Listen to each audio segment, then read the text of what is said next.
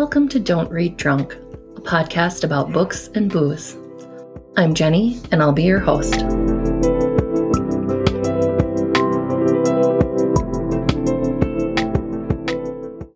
Hi, welcome back. Today is episode 73, and we're going to be talking about Beyond the Wand by Tom Felton. And I have been so excited about this episode because I wanted to share this story, and it was really hard not to share this story in earlier episodes, but I really wanted to wait for this one to tell the story. So I have the best friends. I've said this multiple times, and it's so true. The people who are in my life are people who are just genuinely good-hearted people. And I always enjoy talking to them. It's such a joy seeing them, knowing what wonderful people they truly are. So 2023 is my no-buy book year. So I'm not buying any books for myself. Beyond the Wand is a book that was on my to-be-read list, and I had it on hold at the library, but it was a months-long wait for the book at the library. And I was visiting Avenue Coffee House a few weeks ago. And if you do make it to the end of my episodes, you know that my good friends at Avenue Coffee House are also my sponsors. And it was an incredible surprise when I was gifted Beyond the Wand and a big bottle of wine to pair with it. And it completely made my entire month of January, and I'm still glowing just thinking about it.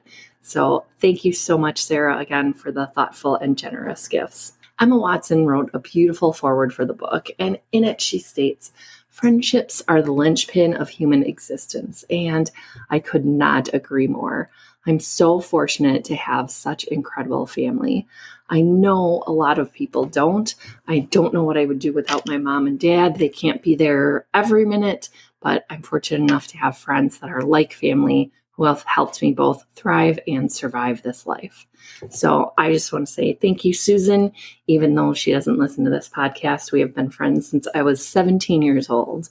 While we might have an unconventional friendship, it's one that has kept me sane and helped me form the person I am today. Sarah and Aaron, you two have been such an inspiration to me. I love both of your individualities.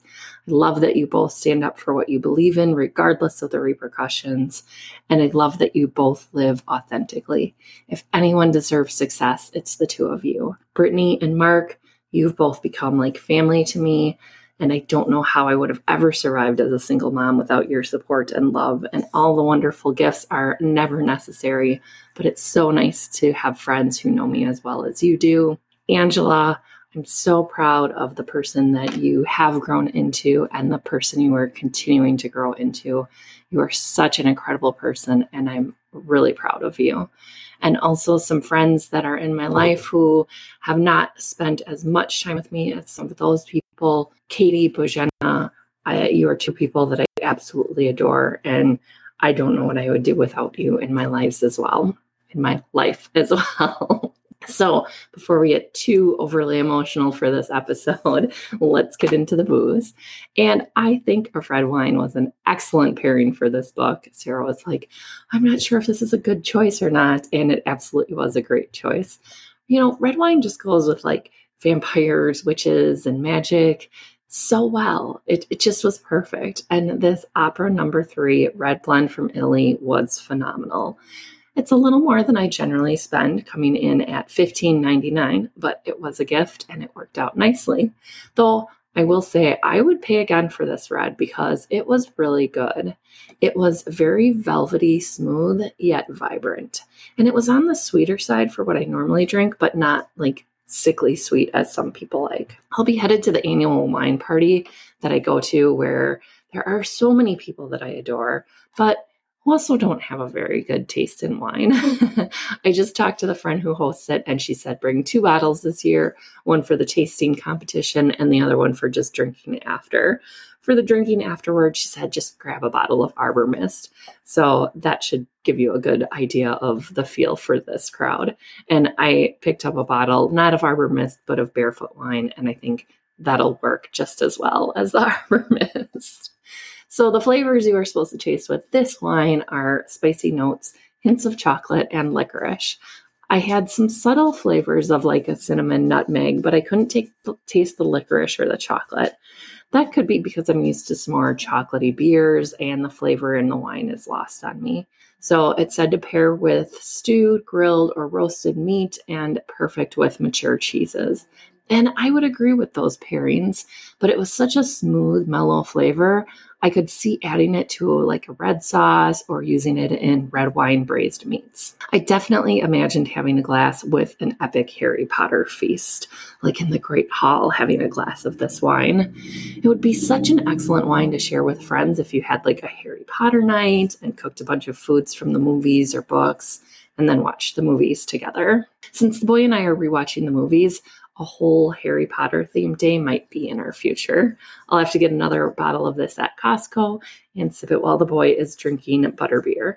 Non-alcoholic for him, of course. So getting right into the book, as I do with members, we're going to skip the author section because basically the whole conversation about the book is really about the author as well.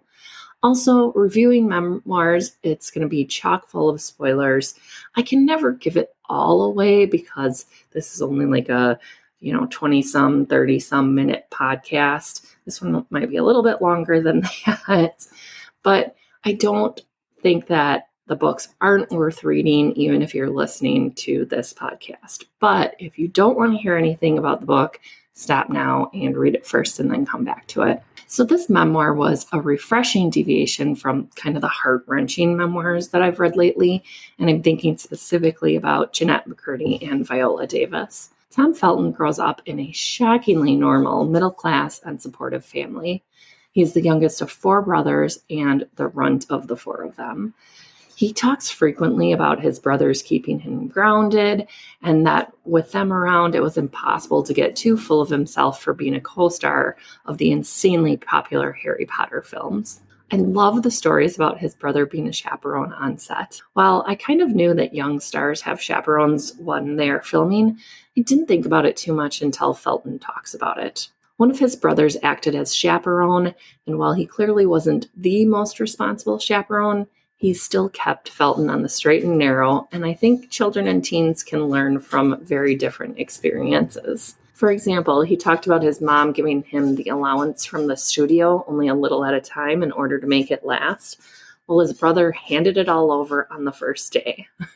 And while I think it might make it tough down the road when he runs out of money, I still think it's not a terrible way to learn about budgeting money, because this is the money that you get, and if you spend it all at once, you're not going to have any money later on.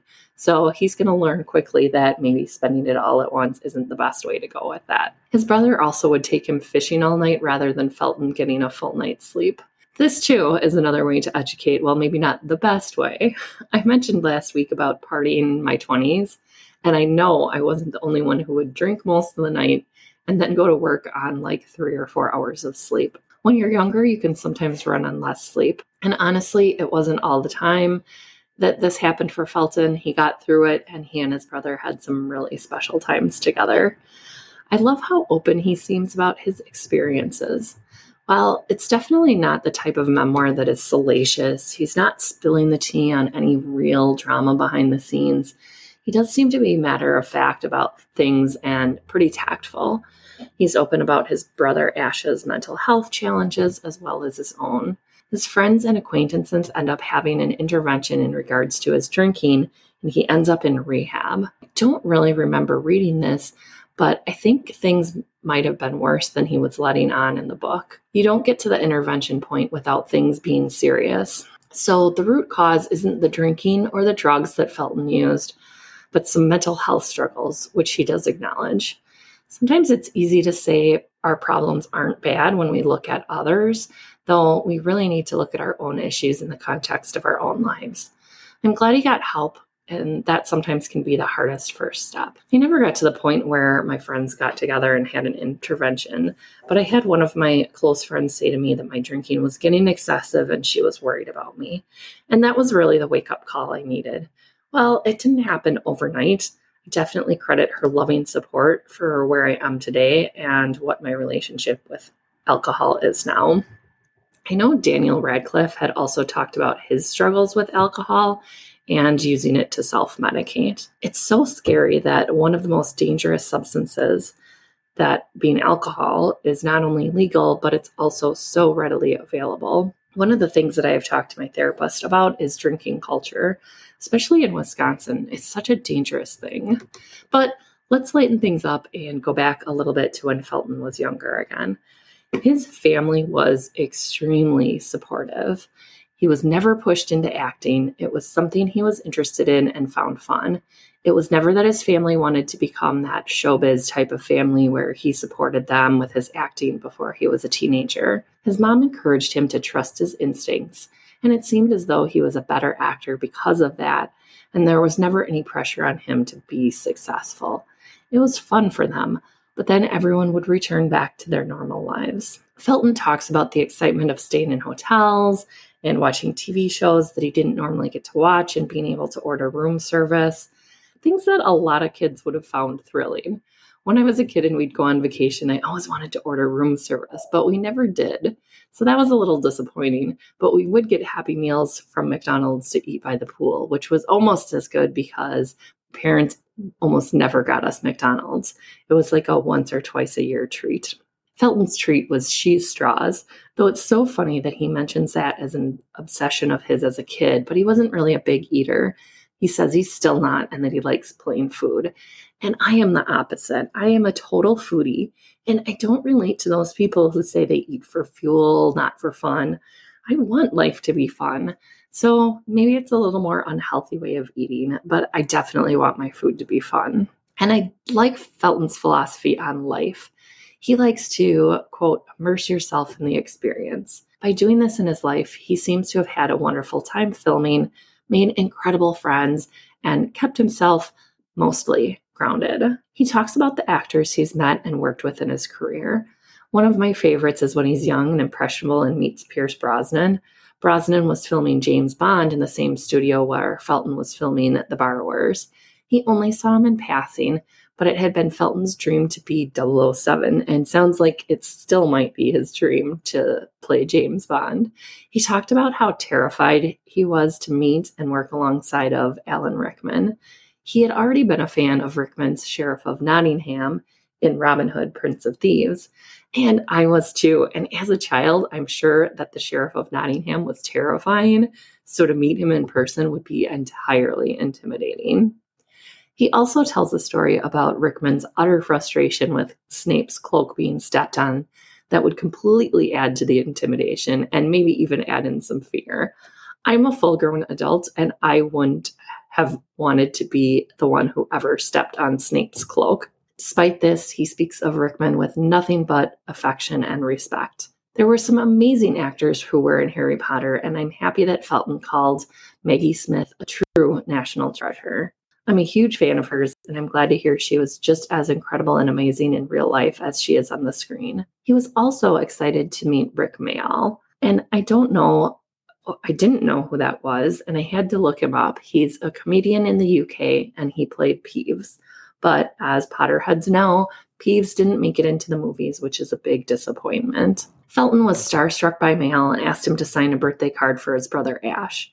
Mayall did, and Felton says to this day it's one of the things they still talk about in their family. Mark Williams played Mr. Weasley as well as Felton's father in the movie The Borrowers, so they'd already had a bit of a history together.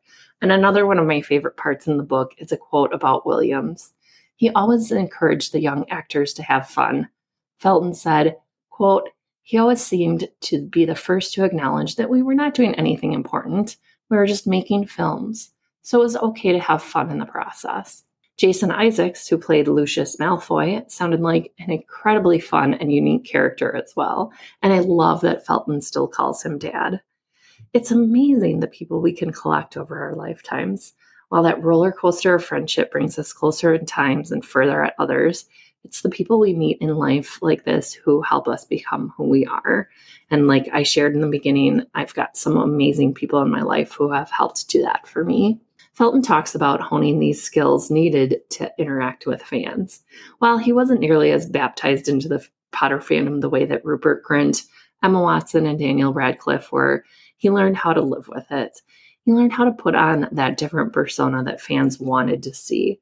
This is a part that I honestly find a little sad.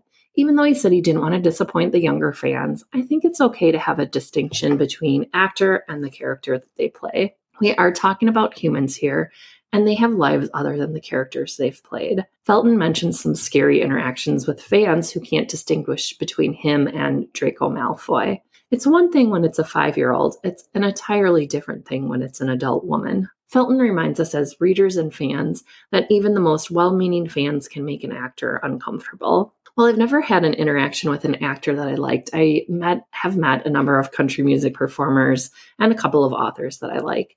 And it's good to have that awareness. I don't think I creeped out any of the musicians, but I might have creeped out Jodi Picoult with my grin and freeze routine because I was so excited to meet her. So sorry, Jodi Picoult, if I made you uncomfortable. As a Harry Potter fan, there were some fun little tidbits about the movies that I really enjoyed reading as well. Felton said that the reaction to all of the kids seeing the Great Hall for the first time was real. The director had not let them see it beforehand because he wanted that authentic reaction. Going back and watching it was fun knowing that it was real. I'm pretty sure I would have the same reaction as those kids, even now.